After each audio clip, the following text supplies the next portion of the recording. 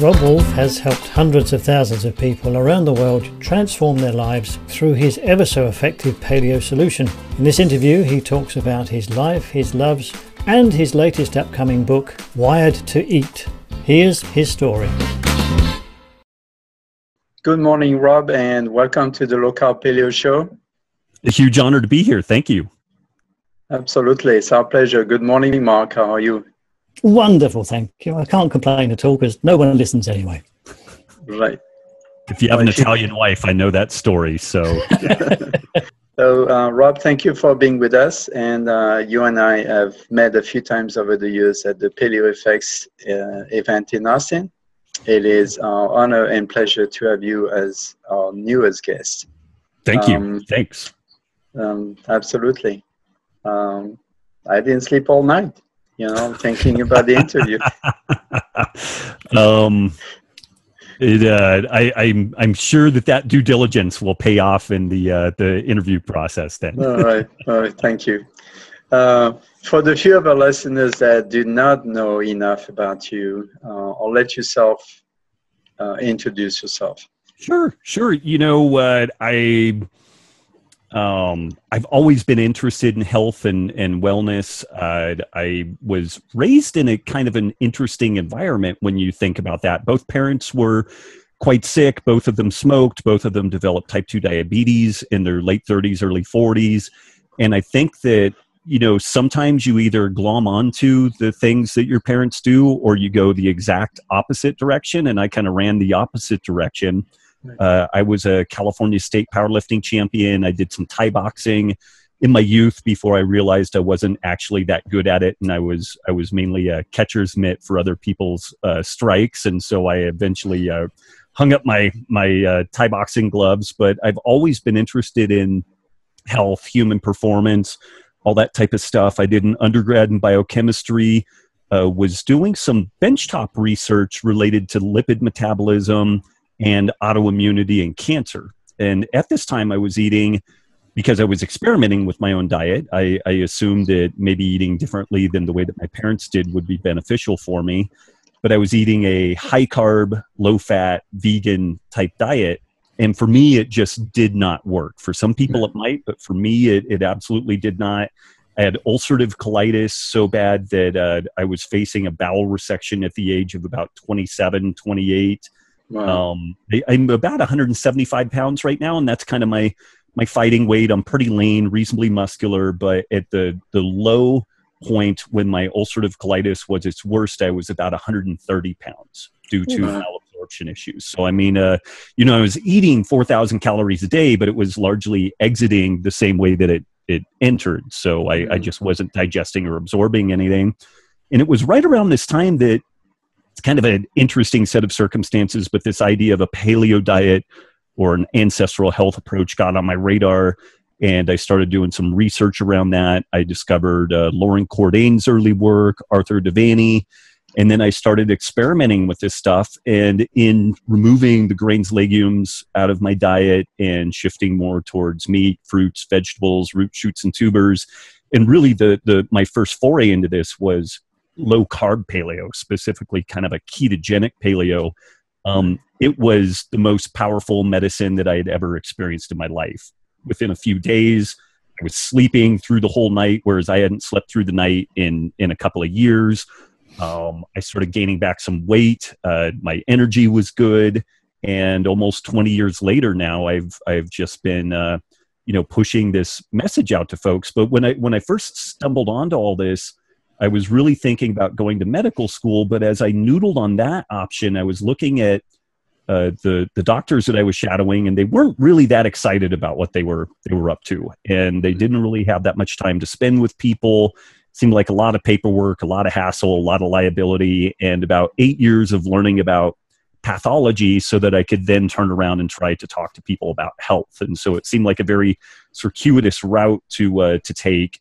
And this was right around 2000, 2001, and I had discovered online this kind of interesting workout called CrossFit. And apparently I was one of the first people to discover that online, and we started messing around with that. A good friend of mine, Dave Warner, who's a retired Navy SEAL, And before we knew it, we had about 20 people working out of Dave's garage. And we contacted the CrossFit founders, Greg and Lauren Glassman, and basically said, hey, we want to open a gym. We want to call it CrossFit. Can we do that? And they said, yes, go be Achieve. And so I co-founded what was then the first and then eventually the fourth CrossFit affiliate gyms in the world. And people who like CrossFit maybe think that's kind of nifty. People who don't like CrossFit usually look at me like the Antichrist because I helped spread this thing like syphilis around a college campus. But you know what that experience allowed me, it was basically a laboratory for working with lots and lots of people, talking to them about sleep, food, exercise, movement, community, all within this kind of paleo ancestral health framework. So that was probably much more of an answer than what you wanted with regards to my background, but that's possibly a 10,000 foot level, not even 30,000 foot. No, that's fantastic. Thank you. There's one thing I need to clarify. You say you noodled over it. You know that noodles are not allowed in the paleo diet, right? Oh, sure they are. What is it? The zucchini noodles and yes. The low carb seaweed noodles. Yeah. Okay, I stand corrected then. So what makes you tick these days in the paleo world? Well, honestly, so I do have this new book, Wired to Eat, coming out, which really looks at the neuroregulation of appetite, and I'm excited about that. But really, the most excited thing that I have going on in my life is this interest in sustainability, and really looking at decentralized food systems and everything that kind of goes into that food production and kind of regenerative agriculture story. So I'm actually really, really passionate about that, but I feel like I still have a few more things I need to do on the protein, carb, fat, realm. And, but my ultimate goal is to really shift focus into this sustainability story. Early on, when I first got into the paleo diet concept, I started thinking about, what are the sustainability implications here? And I really felt like this was a remarkably powerful way of regenerating nature and kind of undoing some of the damage that has occurred due to industrialization of row crops and stuff like that. And there's certainly some efficiency there, but some of that efficiency is coming at a pretty significant cost. So the thing that actually keeps me motivated is the idea that I'm going to be out of protein, carbs, fat at some point and talking much more about this sustainability story. Right. Not to plug in the show, but we have already talked to quite a few ranchers and farmers that are fully sustainable and grass-fed and all this good stuff. So feel free to check out some of the interviews we've done in the past. Absolutely. I have, over the past few years, since I have been going to the Paleo FX for 4 years now, I've noticed over the years that each paleo church seems to soften a little bit. Can you expand on that? Yeah, it's, I think this is just, I have a lot of thoughts on it. Like I'm thinking about 50 different things. So one piece of this is that when you're trying to help people and they don't know much about nutrition or health or lifestyle, you need a really simple message. You can't overwhelm them with facts and details. So you need a really, really simple message. And that basic paleo diet template is no grains, no legumes, no dairy. Done. It's pretty straightforward. Low carb is maybe even easier. Keep carbs below 20 or 30 grams a day. And then implicitly in that, you end up with something that looks pretty paleo because one slice of bread basically is your whole day's allotment of carbohydrate. So, low carb is maybe even easier and more accessible than the paleo diet topic is. But what happened with the paleo concept is people kind of turned it into a religion. Instead of using the template as a starting point, they spent an inordinate amount of time asking, is this item paleo?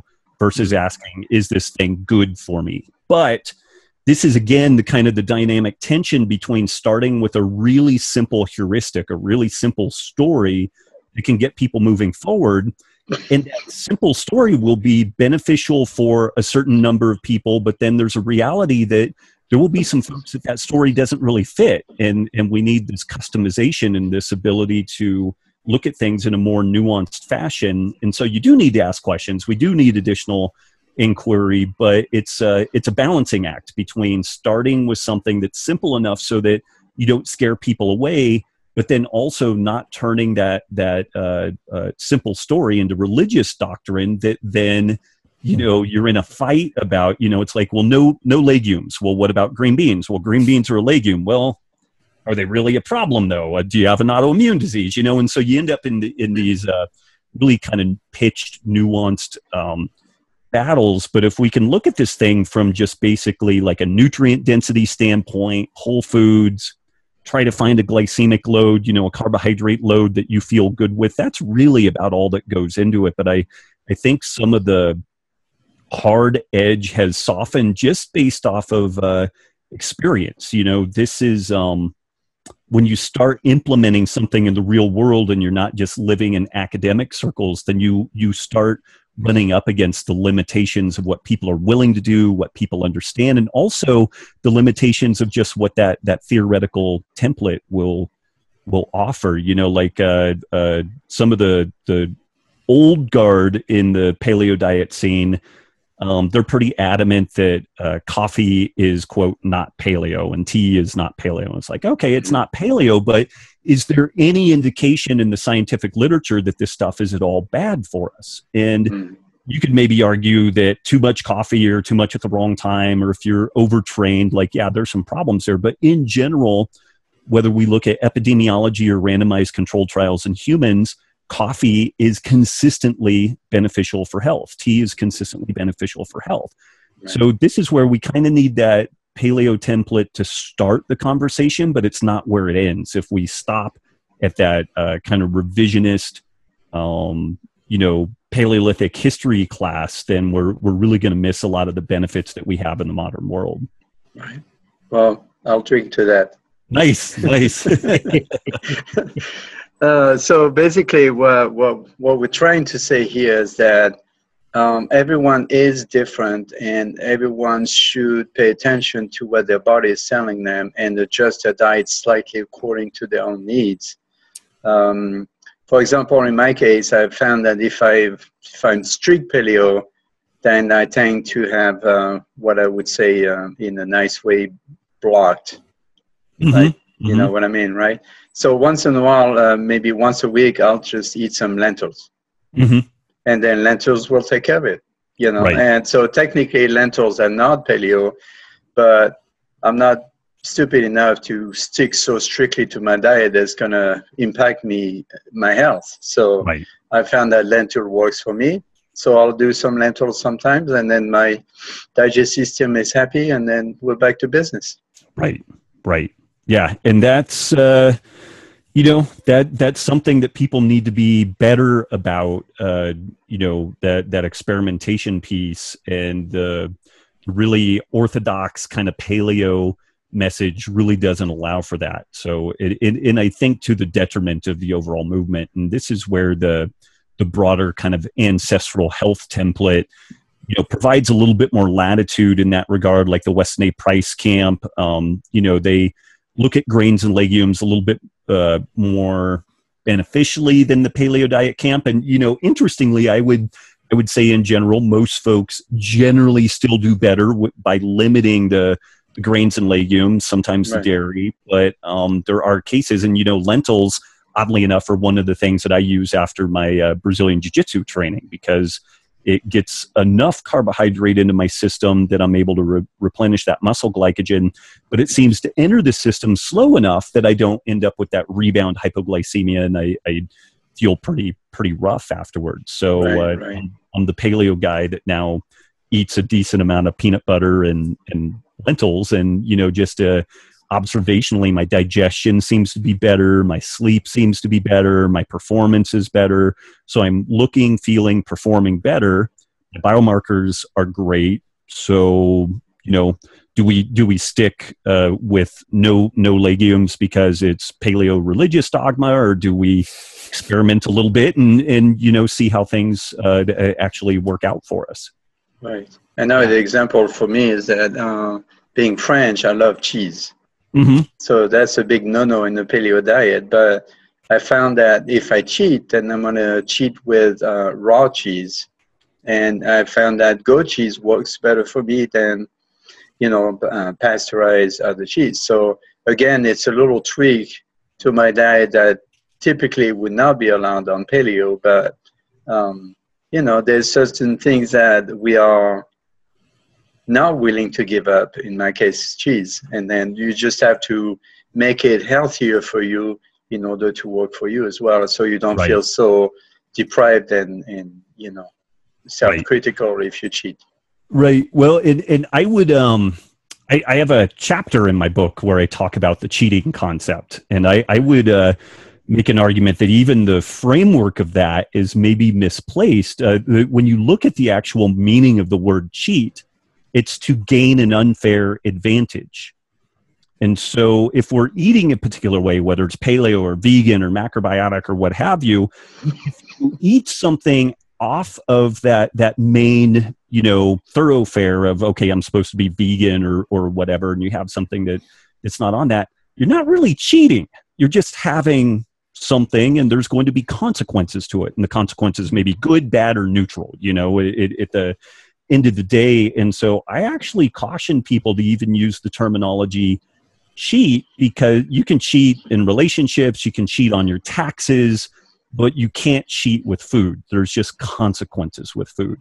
And to your point, I would suspect that the types of cheese that you are choosing, there's not really any negative consequences to it. And that's something that I've noticed. For whatever reason, cow dairy, bovine dairy is really kind of pro-inflammatory. Like, it makes my joints hurt. I get some acne from it, and I get it almost immediately. But sheep and goat dairy I can eat with almost reckless abandon, and I feel great from it. And I don't know if this is some early,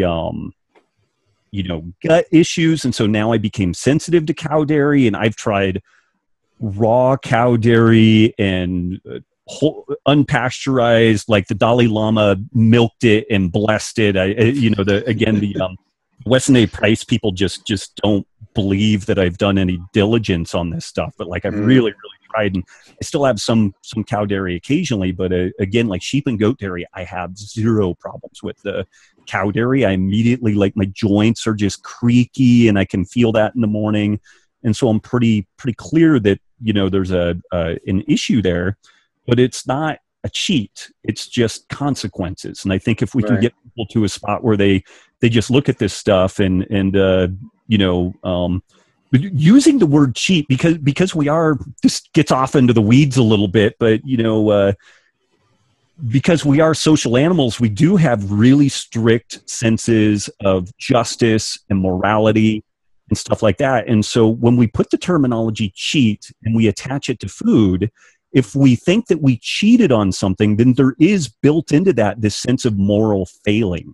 And then we start feeling bad, and there's kind of a downward spiral with that. And what I've done in working with folks is I really encourage them to try to reframe the way that they talk about this stuff.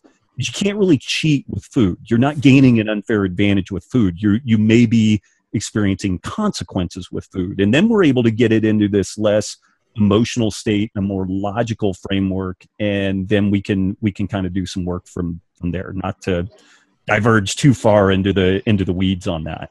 Right. One thing that I've noticed, and this seems to be a very Anglo-Saxon, British, or maybe it's just American, this whole sense of guilt around certain foods, where people have this guilt trip, this emotional blockage around certain foods, and there's what you can do, what you cannot do, and in France, we just love food. That's it. End of story. Right.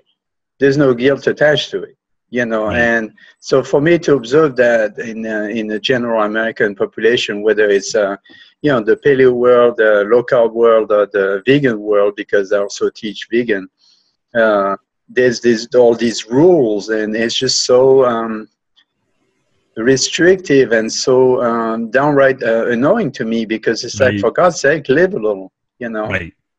Right. So what's your take on the whole guilt association with food?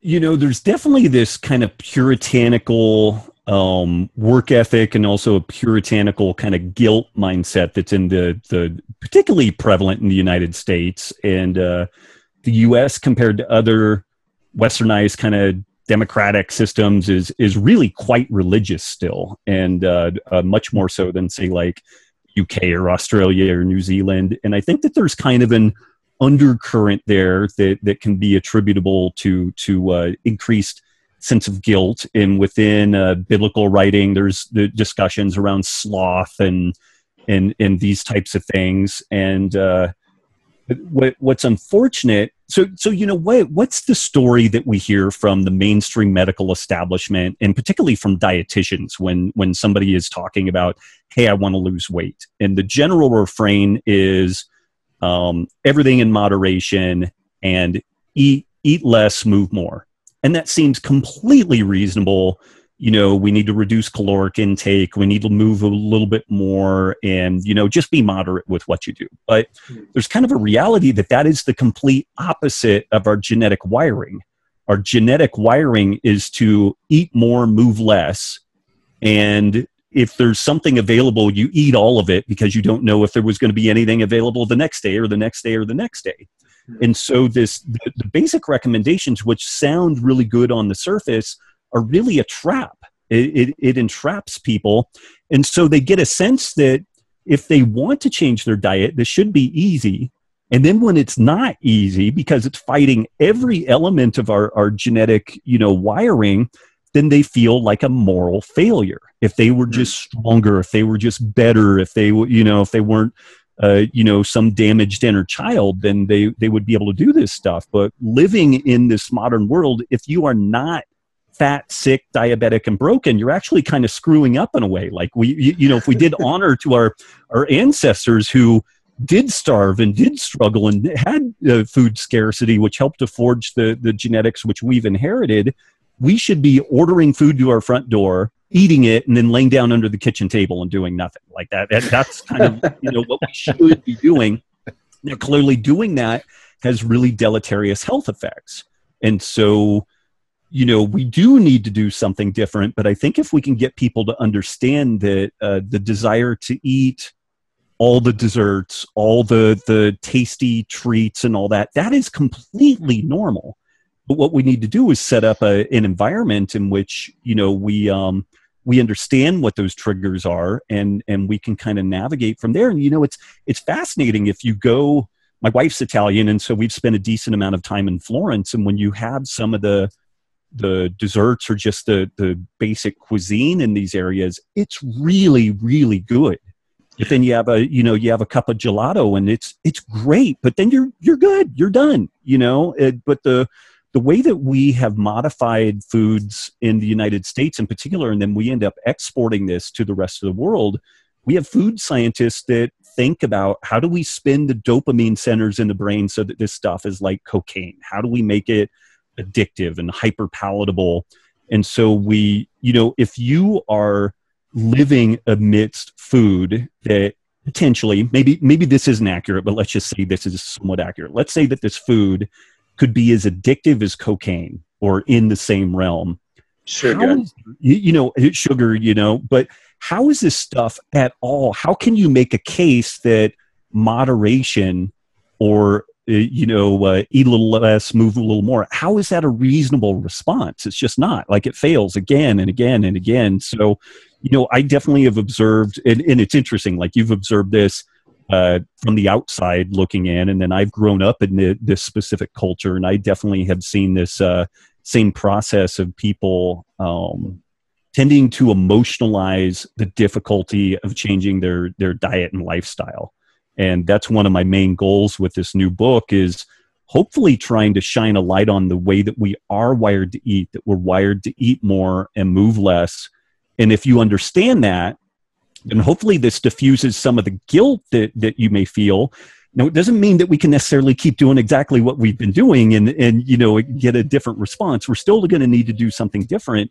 But if people are not in a fragile, broken state because they feel like they're just a failure inherently, then we can start moving forward and be in kind of a positive mindset.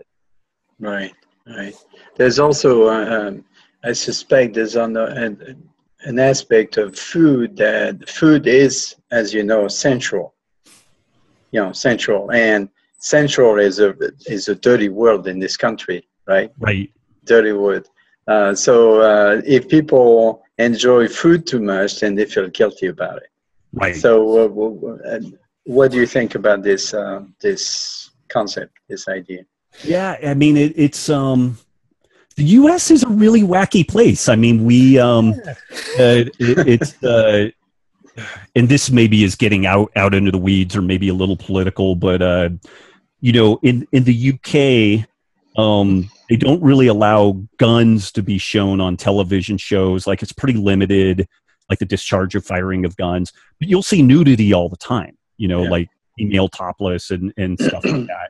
Whereas in the United States, God forbid you see anybody kind of stripped down and somewhat naked, but, most children by the age of, 4 or 5 have seen hundreds or possibly thousands of gunfight exchanges. And I'm actually a gun owner. I'm not anti-gun. I love the Second Amendment, and that'll probably get me in trouble. But it's just interesting. Like, there's a really interesting bias with all that stuff where sexuality and sensual, kind of hedonistic behavior is really looked down upon, but some of the more aggressive, destructive behavior, that's okay. Like we're totally fine with that. And, food should be this unifying point. And this is another piece, that's fascinating. As people have specialized more in their work, as people, drift away from small community living to urban living, we're really fractionated. And so you really don't have those things that bring people together, like civic groups or church or family gatherings and whatnot. This is some of the interesting stuff, though, about why things like CrossFit have been so successful. They have potlucks. They tend to embrace kind of a paleo type diet. So there's some continuity there, and the food does end up being a really cohesive feature of that culture. And you see this within the vegan scene too. Like, they have their own restaurants and they have get-togethers, and it's that thread of continuity that holds everybody together. But yeah, there is in the background this really wacky sense that if your food is good and you enjoy it, that you should be kind of guilty about that, feel guilty about that. Right. I felt exactly the same way as you did, as far as what's allowed and what's not allowed. I never understood how showing a nipple could damage a child more than them seeing people being blown up on TV or in the movie. Right. I mean, in our culture in France, until a certain age, the kids walk around naked and they take baths with their parents, and it's all okay. It's acceptable. It's not acceptable. It's just that's what it is. It is. Yeah. It is. Yeah. Right. Another aspect of food, which I think is important that we should maybe at least approach, is food is social.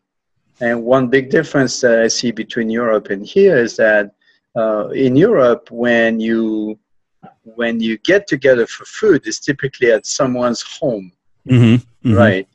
It's a social gathering. It's sharing food together. It's a pleasure. You get to talk about different things, not just obviously not just food. But I found that in America, in general, food is always done outside. It's rarely done at home. Where people meet at a restaurant or they meet somewhere else, but rarely, even here in Austin, where I have gathering with friends, most of the gathering that we do at home are with either European or Mexicans, right? Where they invite us to their home. For example, I'm having a crepes party this Saturday, right? So I invite my friends. They come to my home. It's not fancy. It's not particularly, I wouldn't say, I'm not obsessive about cleaning, but I don't care. I invite my friends because they come to see me and we come to get together. It's not about showing off. It's not by showing how beautiful your house is. It's not. So there's this whole aspect of food as a social event that seems to be still a detached event in this country. Yeah. And I mean, it's people don't cook in the United States particularly much, and that's a trend that is not changing. It seems to only be worsening as far as that goes. Americans tend to work more. We tend to sleep less. This is stuff that I've talked about in both books, where people really get in that keeping up with the Joneses kind of mentality where they feel like they need more stuff, and then the stuff requires more work. And when you work more, then you have less time to cook and you have less time to socialize. And, if you do a pretty aggressive, 8 to 5, 8 to 6 day, and then you've got an hour commute on the front and back end of that, then you're already, 12 hours into your day and you haven't exercised, you haven't hung out with anybody other than folks at work. And largely to support the consumption of stuff that I'm not sure that any of us really need. And again, like I'm kind of a libertarian capitalist at heart, but I drive a car that's 10 years old that I bought with cash, and I'm going to drive it until the wheels fall off because it's just, I would rather be able to go to Italy for a month of the year and hang out and do some language immersion and spend time with my family than I would to, and I never really buy, like, it's a Subaru Forester, nothing, it's a great car, but nothing at all fancy. But the current car, because it's 10 years old, is theoretically valued at about $4,000. So pretty low value, blue book value. But to get a new car that would have similar features to the car I have would be like $30,000 to $35,000. So let's just say $40,000 to make it round numbers. Is that new car 10 times better than the current car I have? No, not at all, but there's, a huge chunk of money because I'm not going to payment plan it out. I'm not going to do payments. I'm only going to buy it with cash. So there's $40,000 that's going to go out that I need to figure out some way to make or come up with that. Or I don't spend it and I drive this car until, again, the wheels fall off. And, over the course of a 20-year period, I've spent almost nothing on my transportation costs. And then that ends up freeing me up a lot, to do things like cooking and having people over. We, because we have young kids, we've tried to do dinner parties, but it's tough because the kids start getting tired and they need to go to bed, and then that kind of breaks things up. So what we've been doing is a Sunday breakfast / brunch where the early risers get over to our house about 8 a.m. and we just keep cooking food and keeping the kitchen open until about noon or 1 o'clock. And then we end up having 10, 15, 20 people that roll through in the course of the day, and they bring a little bit over. And so it's kind of a rolling potluck kind of scenario. Right. And that way we end up having this community and this connection, and the food, like to your point, is the kind of connective tissue on that. But then we talk about all kinds of other things, and the kids get to play and hang out, and we just get some of that socialization. Right. So absolutely, it's a matter of priority. Do you put your money in your brand new car every 3 years, or do you put your money in traveling, exploring the world, eating good quality food, and staying healthy? Right. It's a known psychological fact that we'll remember an experience far longer than we'll remember the car we bought, or the trinket that we had on our wrist, or whatever it is. Right. Experiences stay with us. Yes, absolutely. Memories are very, very important in our psyche, I suppose. All right, let's switch back to the important matter here. Your newest book, Wired to Eat. Can you tell us about the central premise? The central premise with Wired to Eat is looking at this ancestral health model from the perspective of the neuroregulation of appetite. Like, how do we know when we've eaten enough versus not enough? And then the flip side of that, how can our modern world and the changes in our sleep and food, exercise, our gut biome, how can these things hijack our neuroregulation of appetite such that we end up overeating? And it still has lots of that ancestral health, evolutionary biology perspective, but unlike my first book, it's not starting from the basic premise that, hunter-gatherers ate this way, so maybe we should emulate that. It really is starting from the trying to understand both mechanistically and emotionally the reasons why we eat what we eat when we get a sense of satiety. And then once we understand that, then it's pretty clear that the modern world is working against us. Like, we've got a pretty good fight on our hands to work against the changes in our sleep and photo period, the ubiquity of hyperpalatable foods. But if we understand that, then we're in a much better spot to be able to affect some beneficial change. And so the front part of the book talks about the neuroregulation of appetite and all those implications for our health. I talk about everything from autoimmunity to neurodegenerative disease as an outgrowth of this kind of, westernized eating pattern. And then on the second half of the book, I have a 30-day reset, which helps to normalize the neuroregulation of appetite, reduce inflammation, restore gut health. And then there's a 7-day carb test where we go beyond that basic paleo type template so that we can see, do I do okay with lentils? Do I do okay with white rice and white potatoes? Or do I really need to limit my intake of those things? Like, I just did a 2-week experiment where I wore a continuous glucose monitor, which samples my blood sugar once every minute throughout the course of this whole experiment. And I discovered that white rice and white potatoes will make my blood sugar get up into diabetic levels unless I have a very small amount. Whereas equal amounts of carbohydrate from lentils causes a barely perceptible increase in my blood glucose levels. So things like lentils and plantains, I do great with. Things like white rice and white potatoes really, really negatively affect my blood sugar. And this is something that I've noticed objectively or subjectively for years. I'll have some rice, I'll feel okay for a little while, and then I start feeling foggy headed, and then I get that hypoglycemic kind of post-intake kind of crash. And I was able to actually see that in real time with the continuous blood glucose monitor. So I was able to match up my subjective, feelings with this objective measurement of where my blood glucose was. Right. Now, keeping in mind that not everyone is capable or willing to do that continuous test, how would you put that in practical terms for the average person? So what I recommend in the book is kind of two potential tracks, although they can weave together. The one is just a list of subjective observations to, you eat a particular meal. How do you feel an hour later? How is your vision? How is your hunger? How's your digestion? And it kind of goes forward with that, which is pretty subjective. You need to, be kind of tuned in to see how you're feeling. And then I do make the recommendation of just buying a basic blood glucose meter where you do the finger prick and you do that at 2-hour intervals after the meal.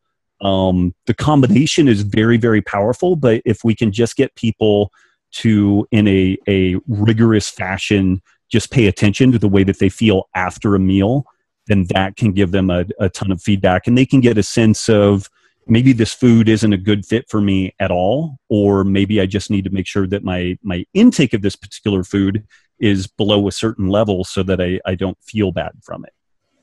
Right. As great as it sounds, as one observation I've noticed with my clients is that it is very difficult to convince them to pay attention to their body's signal, to be aware of. I tried to get them to write a food diary. Okay, what did you eat, and how do you feel an hour later, and how do you feel 2 hours later? And I would say 98% of them do not do it. Right. They don't take the time. They don't think it's that important. It's like, it's too complicated, or I don't have time for this. And so how do you suggest we go over that? Because for some people, it could be very critical, especially diabetics, for example. Yeah, I mean, there are some technology platforms like some meal tracker apps, which you can, I mean, still it requires some degree of buy-in on the person's part. They'll take a picture of the food, and then, when they do that, then automatically you can set it up so that a timer starts, and in 2 hours, the timer will ding, and then, how are you feeling? And so you can, some of these meal tracker apps, you can set things up so it's pretty easy, but there's still some degree of interaction within that whole process. But when I ran our gym in Chico, California, and even I'm on the board of directors of a medical clinic here in Reno, Nevada, I'm kind of a meanie with this stuff. I just ask the person, are you really here to affect some change, or is this just social hour for you? And if it's just social hour, that's fine. I'll keep my expectations really low, but definitely don't come back to me and say, hey, why am I not losing weight? Why am I not making forward progress? Like, if you aren't going to comply with the program, but you just enjoy the interaction, then okay, we'll do that. So long as I don't reach a point where I enjoy someone else's company better and they are willing to work. I want to work with people that are willing to work. So I put out some pretty high expectations, and I do try to ask people to find the why behind what they're doing. Like, do you want to see your grandkids grow up? Do you want to see your kids get married? Do you usually somebody has some sort of a why that is reasonably compelling that would make that comparative sacrifice worthwhile for him or her. But so there's a couple of different avenues I take with that, but I just have a really honest conversation and try to discover, like, really, what are we up to here? Like, what are your goals? How can I help facilitate that? But at the end of the day, a lot of the heavy lifting still falls on that individual. Like, I can't do the work for that person unless they want me to live with them 24/7, and I prep all their food, and I control the inputs and outputs the way that would happen in prison. But that's not particularly fun either, and that's not a long-term sustainable plan. So yeah, there's some degree of personal accountability that just has to come into that story, and it's not always an easy thing to get it. Absolutely. Well, I'm glad to know I'm not the only meanie around. Yeah. That's tough love. The thing is, if I haven't had the chance to read your book, and I would like to, but one of the things that I'm getting from the short description I read is that if we are anything like animals, we eat as much food as we can because we're afraid to starve, and then we rest.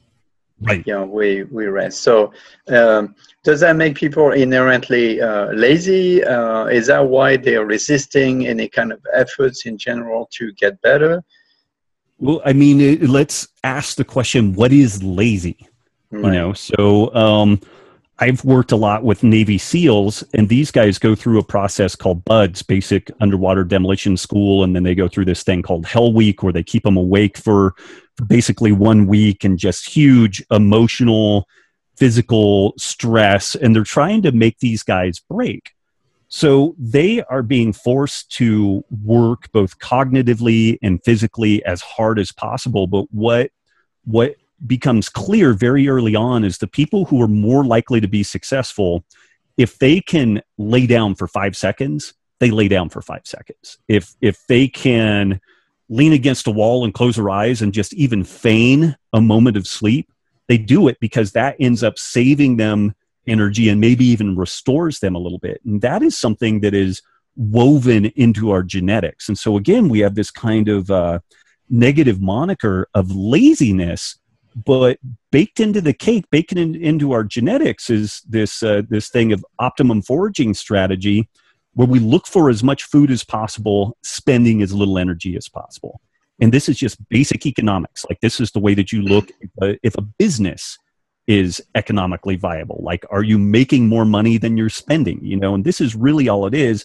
In any organism that consistently spends more energy than it gets out in the natural world is going to die. It's going to essentially starve to death.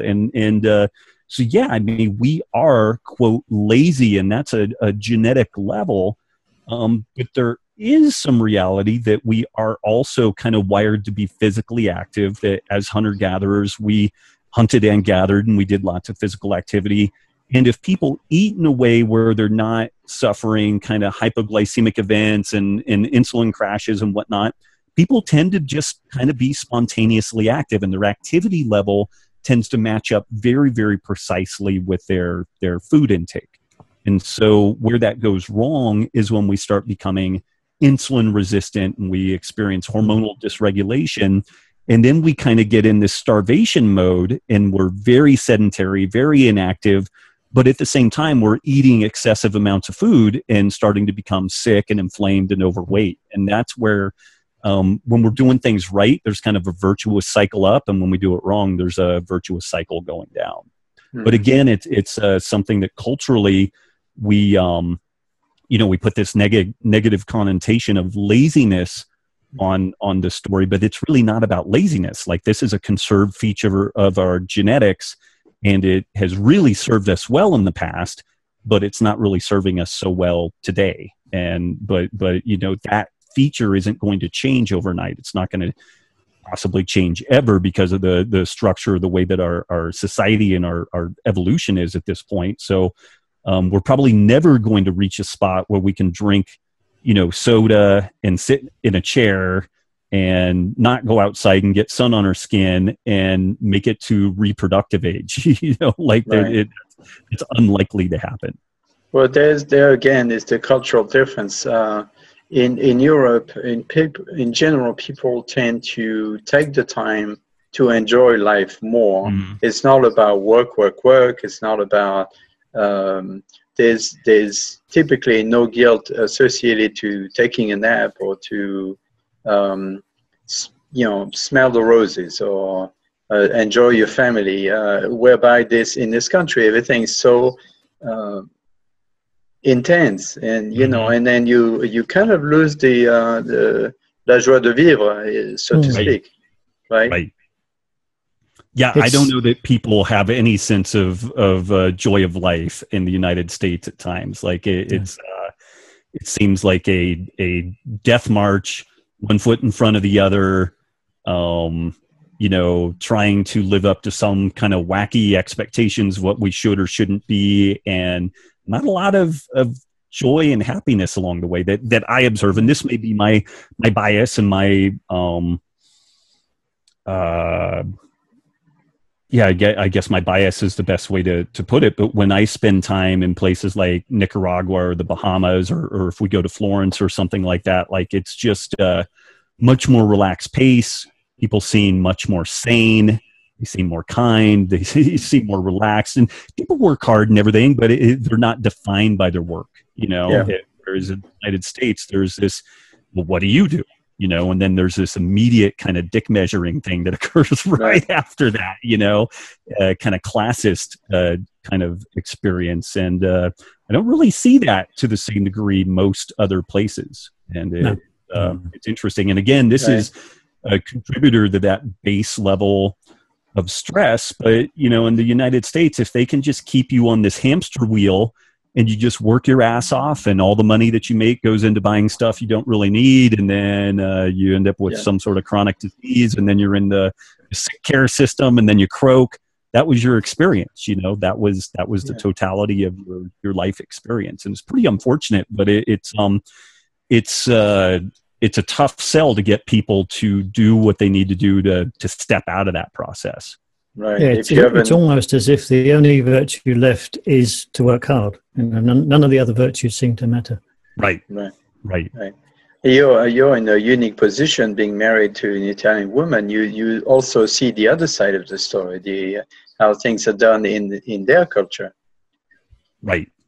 And we're pretty fortunate that because of the work that we do, we're able to travel a decent amount, and I can work remotely, and so we can go spend some time in Nicaragua or the Bahamas or Italy and really get some decent cultural immersion. And there's some really laudable elements to the United States, clearly, but there's also some pieces that are really challenging. Like, if you want to pull yourself out of that kind of rat race mentality, you can get looked down upon pretty quickly. You know, it's Yep. like, well, why aren't you working harder to have that bigger house, to have the new car and all that type of stuff? And it's fairly easy to get into an environment, you know, like Southern California is terrible for this. Like if you don't have the latest model car, like you're a dirtbag, you know, and it's a complete sign of status.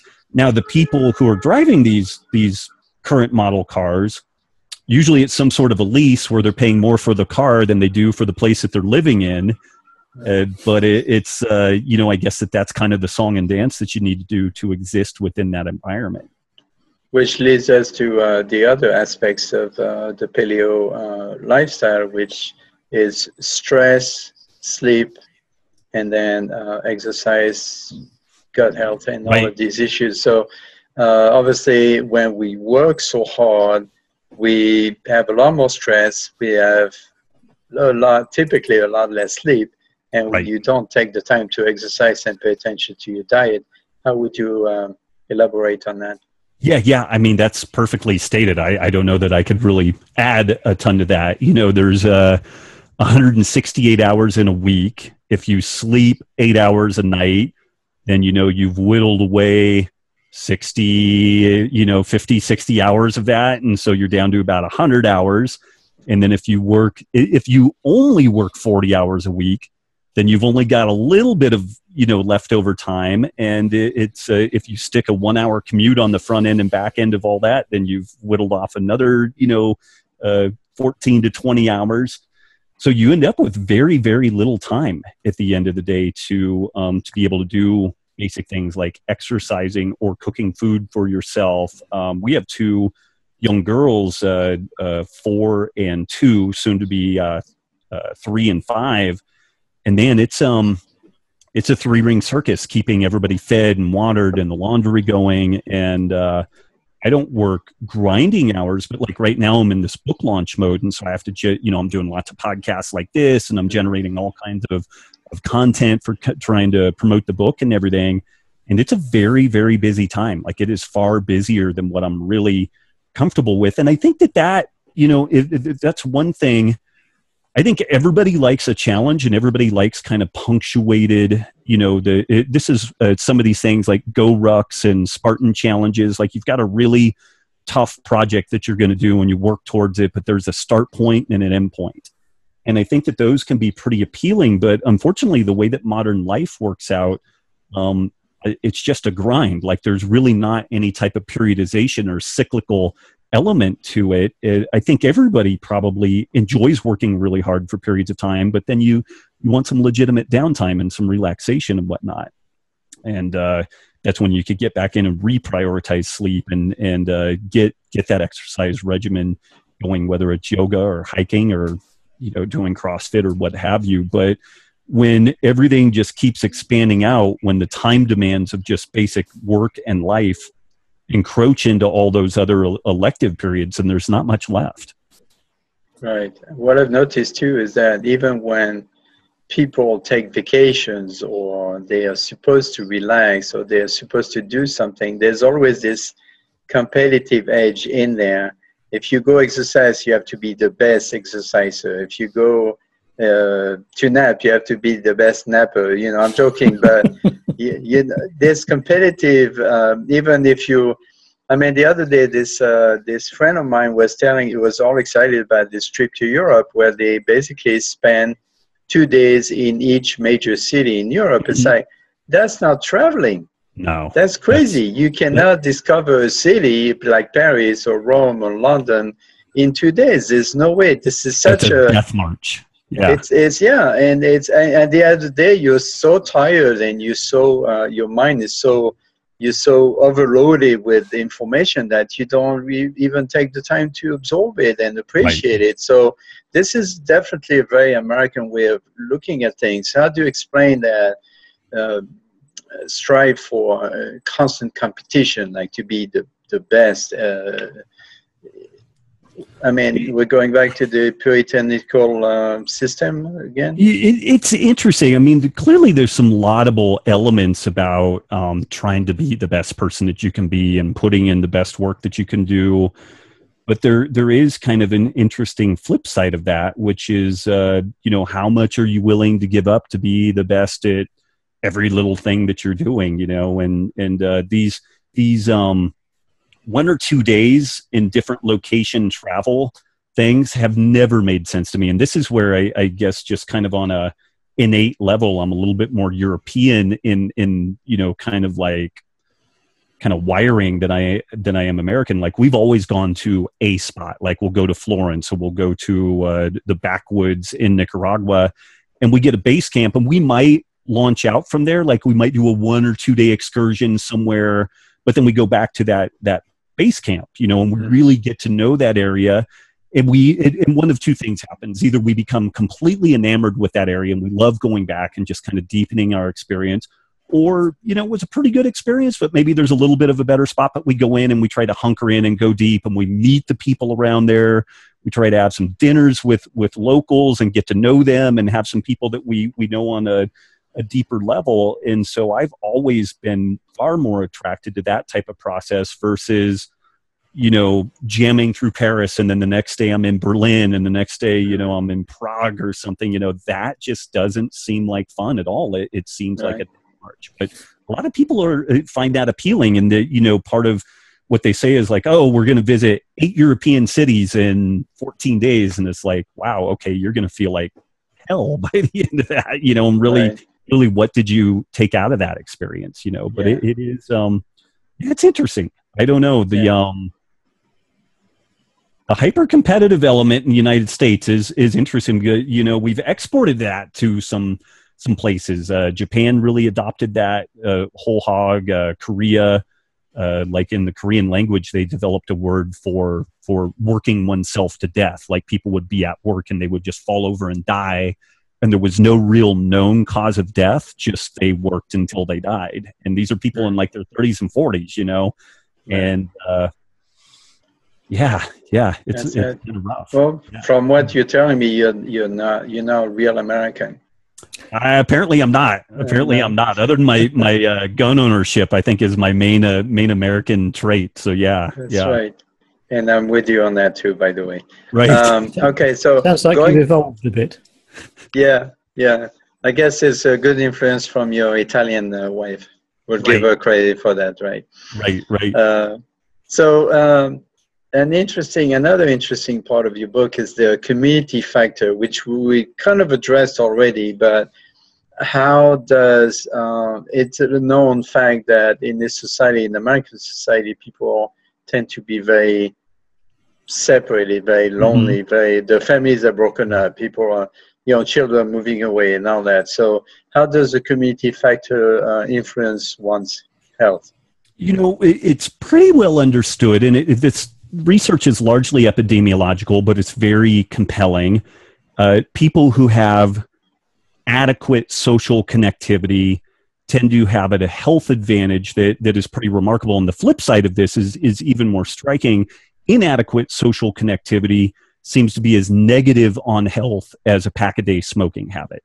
So if you don't have the friends, the family, those adequate connections, which again, we kind of evolved as hunter-gatherer groups and extended families, and it's only rather recently that we didn't live in a situation in which we had kind of an extended social network that was part of our experience. And part of that is that, as societies have become more mobile for work, there's great elements to that, because like if you work in an industry that kind of, isn't working for the area that you live in, you can probably move somewhere where you can find work in your industry, or, a reasonable re-education, and you can kind of shift into something else that's related. And so there's some great benefits there from like an economics and stability standpoint. But what it does is it moves people all over the globe, or all over a country. And so each time you land in a new spot, you need to start creating connections again. And that's kind of a slow process. And then we get back into the story that people don't have much time to do anything. So you meet the people that you see at work, and that's kind of almost the totality of your experience. Or maybe you go to a civic group or something like CrossFit, or maybe some sort of a church or something like that, and you maybe get some social connectivity there. But I view health as requiring these 4 pillars: sleep, food, exercise, and community. And the community piece is just dramatically undervalued. It's very easy to ignore it. And you know, our modern work life, which we've talked a lot about, you know, is really kind of stacking the cards against us. And then another thing that has emerged, which is both good and bad, is social media. Social media is really interesting because we can get ideas like what we're talking about here. We can get that out to millions of people now, you know, and really effortlessly. But at the same time, it gives us the sense that we do have community, but it's really not. You know, when you look at kind of like the dopamine levels and the way that our brain processes social media interaction, it leaves us wanting. So it's almost like the junk food of socialization. Like you think you got something good, but you really didn't. And so there's a lot of moving parts to that. And one thing that I think is interesting, and this is maybe a little tangential, but the people who develop social media platforms like Facebook and Twitter, they really understand evolutionary biology. They understand our neurological wiring, and they know how to make things addictive and to get you to repeat this experience.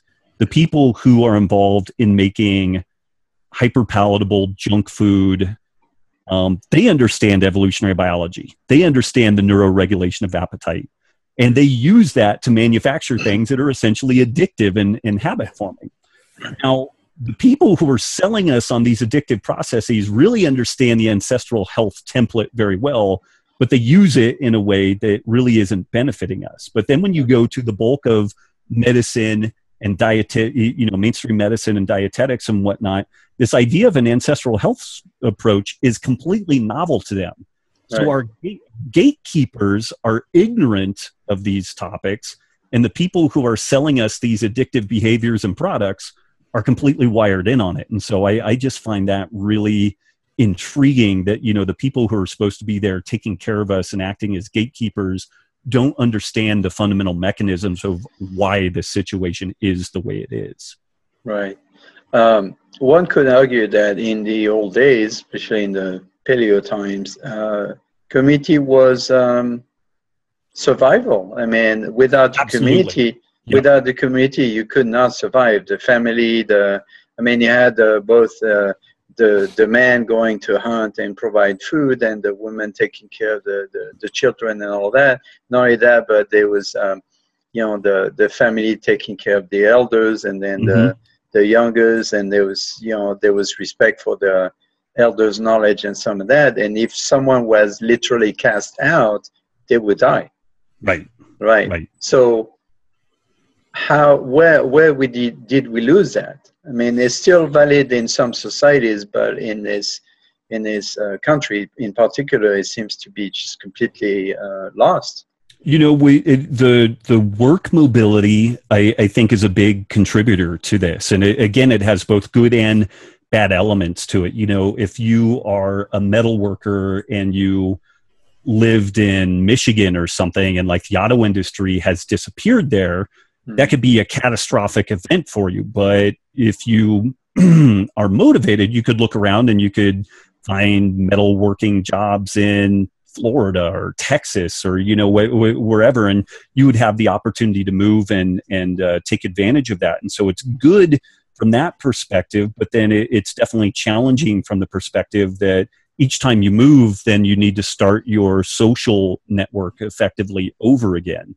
And in my opinion, I think that most of the loss of connectivity is actually an outgrowth of our mobile work environment. And then there are some other confounders like social media, which gives us the sense that we're having connectivity, but it's really not connection. It's not having people to your home for Sunday brunch, you know, once a week.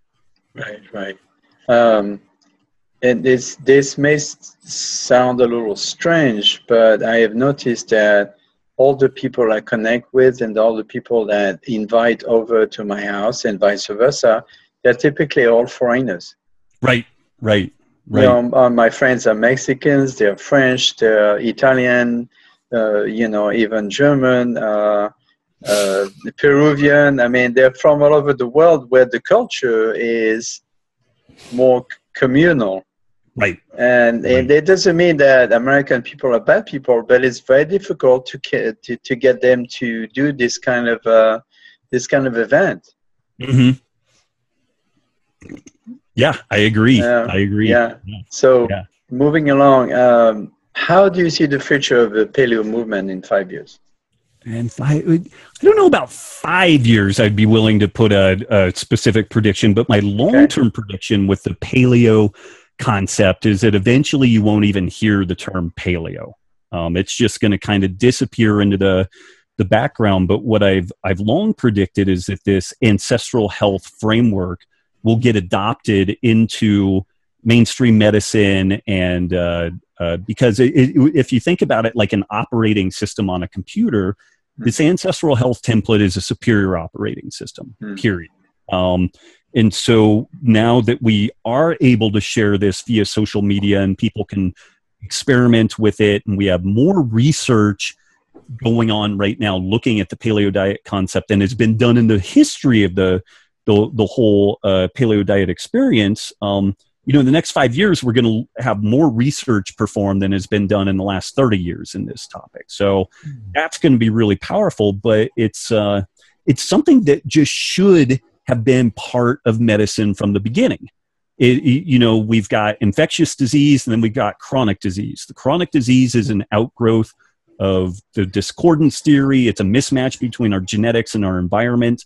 There's never going to be a magic bullet that fixes that. We're going to have to address sleep, food, exercise, and community to fix those issues. That is all predicated on this kind of ancestral health approach. So that's just going to be part of the curriculum eventually at medical schools and dietetics programs and whatnot. The Cleveland Clinic right now is graduating its medical students with a background in functional medicine, which is a very different way of looking at the kind of allopathic medical side, but it also tends to be pretty heavily steeped in this kind of paleo diet ancestral health template. They're thinking about sleep, food, exercise, photo period, community.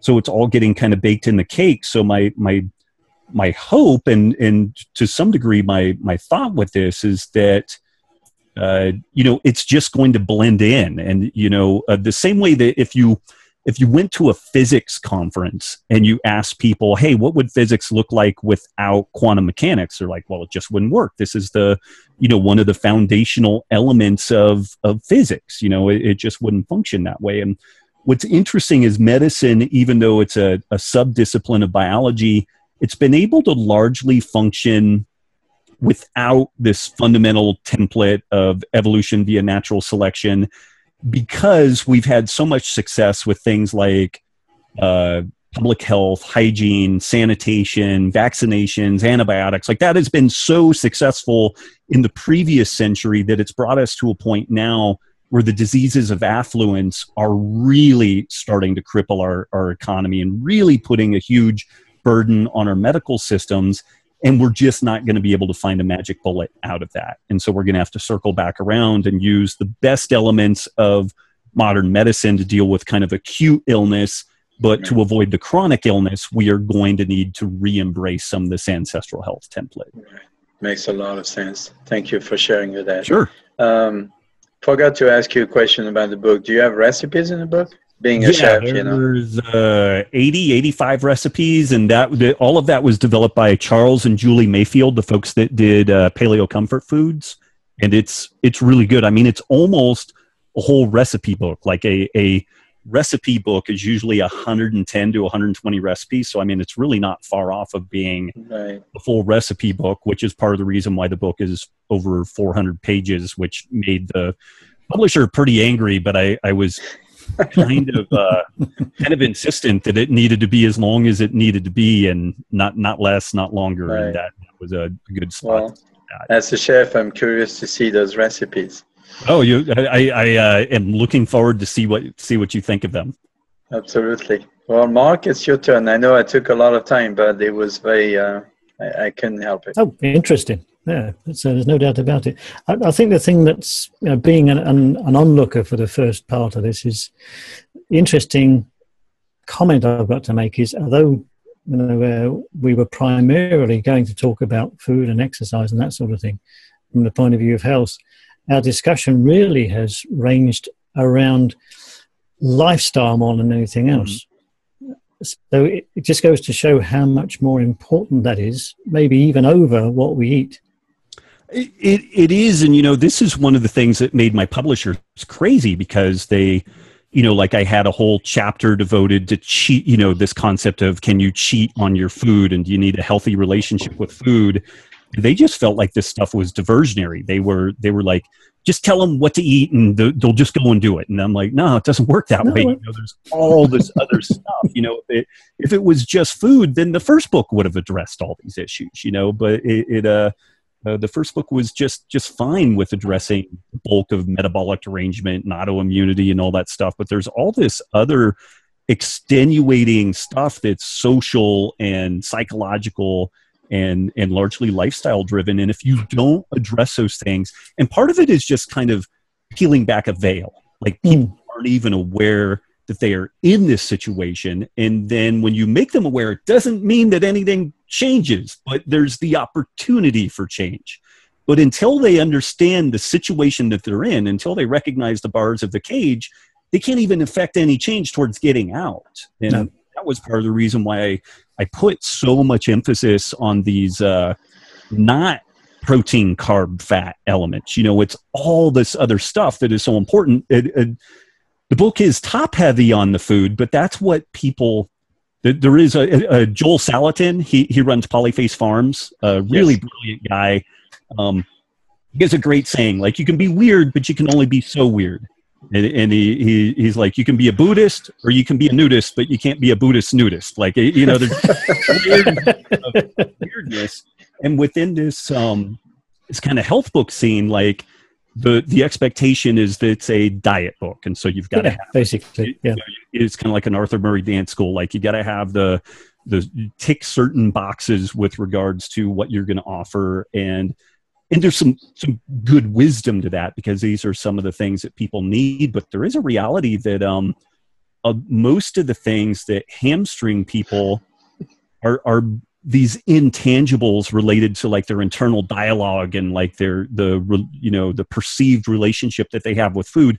And it really has nothing to do with food. It has to do with they had abandonment issues as a kid, and then their caregiver, palliatively cooked them all this great food to make them feel better because they felt sorry for them. And so then you associate food with love, and then, you're in this really difficult situation that if you just focus on the food and ignore all the social community elements, you're never going to untangle that.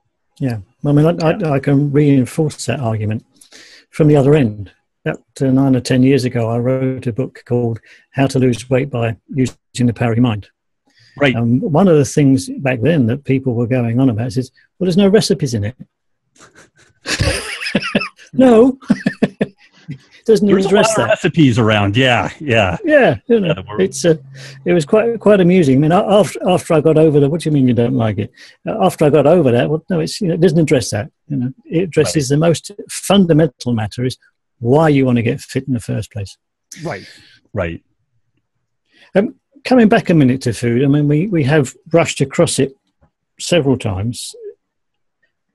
I've noticed in the low carb world over the last 20 odd years, and now in the paleo world, there's this fight on between protein, fat, and carbohydrates. How much you should have of each one. Right. The macronutrient wars. Yeah. Yes. Yeah. It's almost the stuff of a science fiction space movie. Right.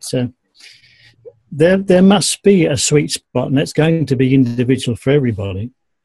But having come as far as you have in the paleo mold of doing things, with all the other things that come in that have influenced what you think now, what do you think, or in what range do you think those sweet spots are going to be for most people? And part two of that is, how can people find their sweet spot? Maybe I'll tackle the how to find the sweet spot first. And that is largely a process. Like, I tend to recommend that people start on the lower carb side of things and then start ratcheting up. And maybe even prior to that, and this is something that I go over in the book, the the thinking around all this is kind of twofold. One, we do want to reduce our caloric intake. Like there's these two competing camps out there. One is the calories in, calories out camp, and they say calories are the only thing that's important. Then there's this other, which is kind of the hormone or the insulin hypothesis camp. And really, both of them are true. Like depending on where your hormonal status is, if you have great insulin sensitivity and your caloric level is low or high, it's very different than if your insulin sensitivity is poor and your caloric level is low or high. You know, usually the insulin sensitive person just tends to be leaner and more muscular, and they tend to partition calories into muscle relative to fat. So the insulin side and the hormonal side is accurate, but there's also a basic reality that if you starve people, they're going to lose weight. But the only place you can starve people long term is in a metabolic ward. You know, free living humans, the first time they go to a supermarket, there's 50,000 food items in there that they could choose from, you know, and whatever itch they want to scratch, they can scratch it. So the calories in, calories out people completely miss the neuroregulation of appetite piece and the fact that we are free living humans. And so in the beginning, it's helpful for people to do both some subjective and objective assessment of where their insulin sensitivity is. Like if you are overweight, you tend to carry the weight uniformly through your body, which tends to indicate caloric excess, but maybe not necessarily insulin resistance, or do you mainly carry it around the midsection with visceral adiposity? And that's a pretty good indication that you're insulin resistant. And there's some other things like some blood work looking at fasting blood glucose levels, A1C, fructosamine, and I get into kind of some ways that you can figure out where you are. But if an individual is insulin resistant, then I definitely recommend that they start on the lower carb side of things, maybe like 50 to 75 grams of carbs a day. It doesn't necessarily have to be ketotic, although I do a chapter in the book on ketosis and fasting and kind of look at that as a separate but very, very important tool. But we start people off on the lower carb side of things, and we see how they look, feel, and perform. And then as they motor along, it's like, let's try pushing that carb level up, and let's play with the types of carbs that we have and find a spot where you can get about as much latitude as you can while feeling good. One of the big indicators is if you eat a particular meal, how long can you go before the next meal before you feel really bad? If it's only like an hour and a half to 2 hours, we don't have a good air fuel mixture. You are not insulin sensitive. Like there's a problem there. And if you could go 5, 6, 7 hours and you might get hungry, but you're still functional, you still have good cognition, we've got a pretty good air fuel mixture there. And we've got a good level of insulin sensitivity. Your body can access body fat between meals to maintain kind of a healthy baseline of energy for the brain, energy for the body. And so we can use some subjective measures like that to really figure out what that individual need is. And you're spot on. Like we can't we're beyond the point where one size fits all diets are really going to have any meaning. Like if we're not, I think there's two things that we have to talk about. We have to talk about all this stuff from the perspective of the neuroregulation of appetite and all the implications there. And then the other piece of this is that we really have to consider individual needs and personalized nutrition. And there's a little bit of a rubric. It's a little bit of a choose your own adventure in how to find that, but it's really not that complex. No, but I think a lot of people, when they first are presented with a new diet that really is a new lifestyle, they don't really know where to start. So I suppose it goes back to what you were saying right in the beginning. Keep it simple. You've got to start them with easy template, very simple template, but then remind them this is the starting place. This may not be the ending point. Maybe it is. Maybe you find your perfect air fuel mixture right out of the gate with that basic kind of paleo diet template. But more often than not, people will find a little bit of latitude. And part of this is just that as their physiology changes, as the individual becomes less inflamed and insulin resistant, they may tolerate more carbs, whether those are paleo carbs like sweet potatoes or lentils, like Alan had talked about before. Yeah. Coming back to our social demographic, and I'm not going to go on for too much longer. I'm conscious of your time. We've been nattering on for nearly an hour and a half. Nice. From what you were saying earlier, there seems to be a real conflict between the way we react to food, either from the emotional perspective or from the rational perspective. And it seems that, you know, people are going more to the emotional than to the rational.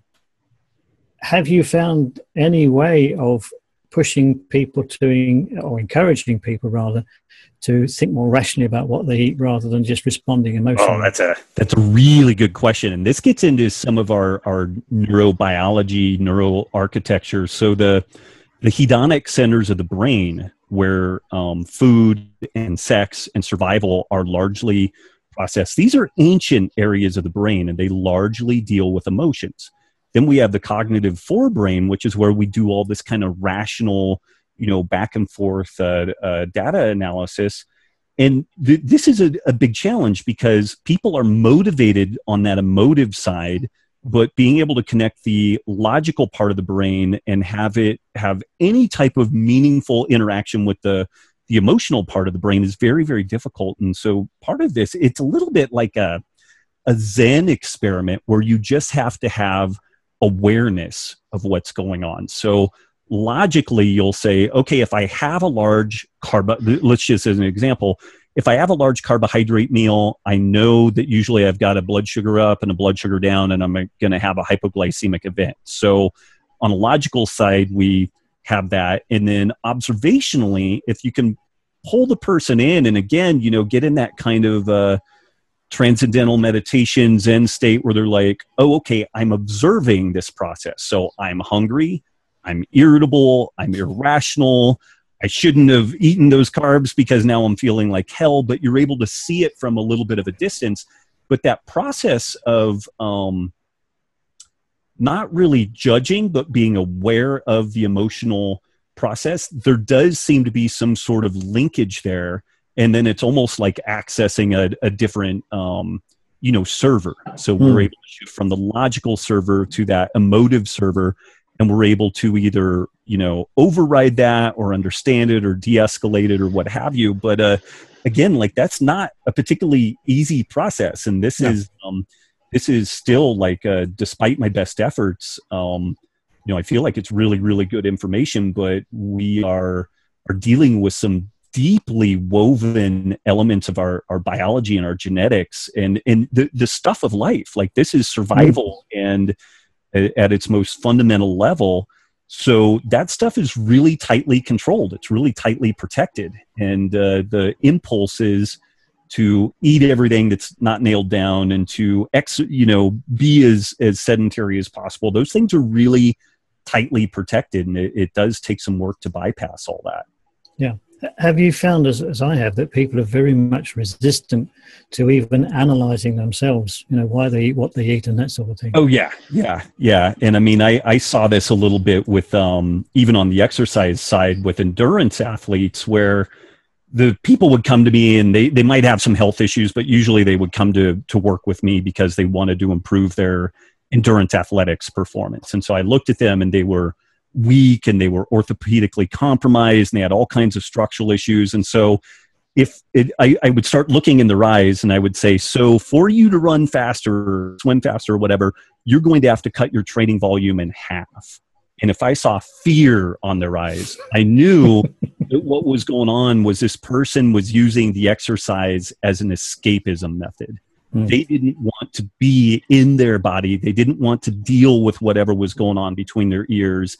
And they were just running from something. And the food piece is part of this too. Like if you can keep yourself distracted with food and you don't think about, these, it's this weird emotional stuff. It's something in childhood, it's some relationship with a parent or a sibling or something that oftentimes sets up kind of a painful experience. And this sounds really woo-woo, but it's I just see it again and again that the folks that are really reticent to talk about this internal dialoguing and to pay attention to the way that the way that a meal makes them feel, or the way that the idea of changing their eating or exercise makes them feel, if they're really resistant to that, there's something else going on. And they're like, it's almost like protecting scar tissue. Like they don't want to get in and work on what that other thing is. And it just, it may be outside the scope of like a basic, health coach to help that individual.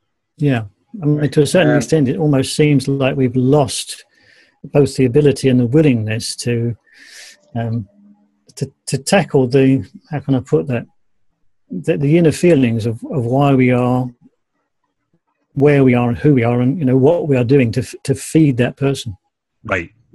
And I don't know that it's ever been that easy or transparent of a process. I think that those things are challenging, and in part it's just because of the neural architecture of our brain. Like the logical part of the brain is not really that well integrated with the emotional side. It's just not. Right. I have a comment here. What I tell my students when I teach them food as medicine is that if at all possible, when they deal with a difficult client, and I don't mean difficult in like a bad sense or mean, it's just that they can't seem to get through, I would suggest them to work with a psychologist that is aware of food issues. Right. And work together to help the patient instead of trying to break through and force the issue. Because I'm not a trained psychologist, I wouldn't know where to start to address these issues. So the emotional and the past pains and hurts and everything related to that in food are extremely important, yet in most cases they're not addressed. Right. And the only caveat I'd add to that is that the food is usually a symptom. It's not the problem. Yeah. It's what has been used as a adapting, process. But and so that's where there's some of this messaging that you need a healthy relationship with food. And I just completely disagree with that notion. We understand consequences of food. People can certainly develop issues around the topic of food and eating, but it's really got nothing to do with food and eating. It's got to do with some other event that they are using food typically as a control mechanism. And oftentimes there's some other things going on, like there's a lack of intimacy, there's a lack of feeling safe around other people. And so the food can hit those dopamine centers in the brain, and so you feel in control, and you're picking the things that you want, and you get a little dopamine surge because you're eating this food that tastes good. But really what it's doing is papering over a lack of intimacy and vulnerability, that because maybe we got hurt at some point. And again, it's like I've seen this with really hard chargers who just don't have a lot of connectivity in their lives. Somewhere in their past, like their parents were hard chargers, but they kind of abandoned the kid emotionally. And so the kid started associating food with love. And so then they, that's the main thing that they focus on. But then they don't really have tight, meaningful relationships. But focusing specifically on the food guarantees that they aren't going to get to the root cause, because it's not really about the food. Yeah, that's very true. And I think it's a controversial topic. I have people want to punch me in the nose when I say you don't need a healthy relationship with food, and they want to defend this notion. I'm like, well, how long have you been working on this healthy relationship with food? And then you see even more anger, It's like, well, 20 years. It's like, well, how much progress have we made, And so it's really not about the food. The food is a symptom. And if we focus on the symptom, just like all of medicine, if you chase symptoms, then you perpetuate the pathology and the suffering. Yeah. Right. Yeah, I think a lot of people use food as an emotional crutch. There is a huge amount of comfort eating going on, and people just don't want to admit to that. Right. Yeah. So I'm going to cut right back to where we started. You said you started off life as your nutritional venture, if I can put it that way, as a vegan and so on. And then you found that didn't work for you, and you moved on to what you now find works for you, which is more or less a paleo diet. What would you say are the biggest changes that you've noticed from then to now, in point of view of health, in point of view of your mental acuity, and those sort of things? It's interesting, because when I came into this, I was so sick, and I'd been sick really my whole childhood, early adult life. Like I I was a victim of constant hypoglycemic events. So when I was eating one meal, I was planning the next meal. And when I first went basically ketogenic, it was the most amazing experience I'd ever had, because prior to that, I mean, and so I discovered this around age 27, 28, somewhere around there. So for almost 30 years, I had felt terrible, you know, looking back at it. Like I didn't know that there was any other way, but really, you know, it was like an emphysemic with an oxygen bottle with regards to food. I just couldn't go more than 2 hours without eating. I'd get shaky and irritable and really non-functional. So then when I went ketogenic, it just cleared the fog and I felt amazing. I had great cognition. If I wanted to go a day without eating, I could. I mean, I would get hungry, but I was totally functional, totally rational, no problems there. But that was such a profound experience for me that I assumed that this was the thing that everybody should do. And I had probably a good 10-year run on that. And I do still, I'm convinced, and the literature is quite supportive of this, that lower carbohydrate diets have some real magic to them, particularly for the insulin resistant individual. But they're not appropriate for everybody. They're not appropriate for everybody all the time. You know, like CrossFit Games competitors probably aren't going to do great on a ketogenic level of carbohydrate intake, jiu-jitsu and MMA folks, and also just people who are naturally insulin sensitive may not do that well on a ketogenic diet. So that's probably been my biggest shift over the last 10, 15 years, is that I still am just a huge fan of low carb and ketogenic diets. I think there's huge therapeutic potential within all that, but at the same time, that individual need is a really important factor.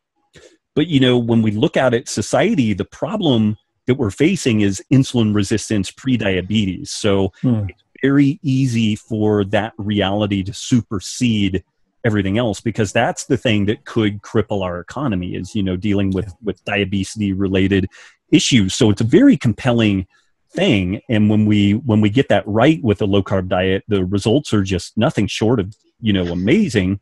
But that can really, you know, shift one's orientation, you know, creates a confirmation bias that is really powerful, and it's going to lose some people for whom a low carb diet may not be the most important feature. Yeah. Super job.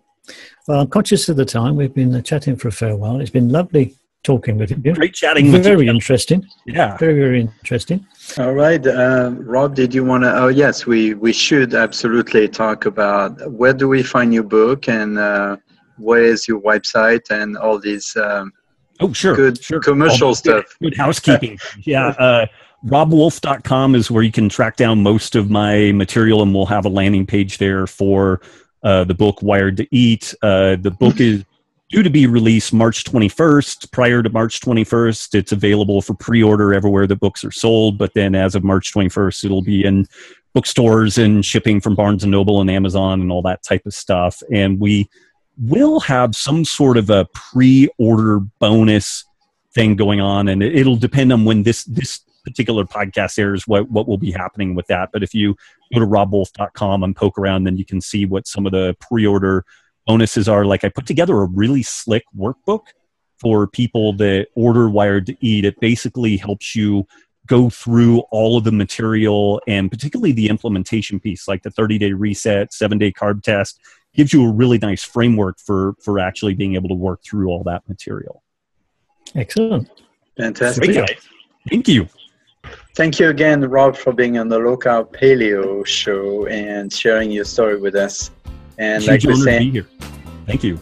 Our pleasure. Our pleasure. You've been talking to the wise old man of paleo. Yeah, it's been brilliant. Thanks, Rob. Thank you. And like we say in Texas, à votre santé, y'all. Thank you. You hear that all over Texas, so absolutely, yeah. Bye, Alan. More Louisiana, but yeah. Super job. Thank you.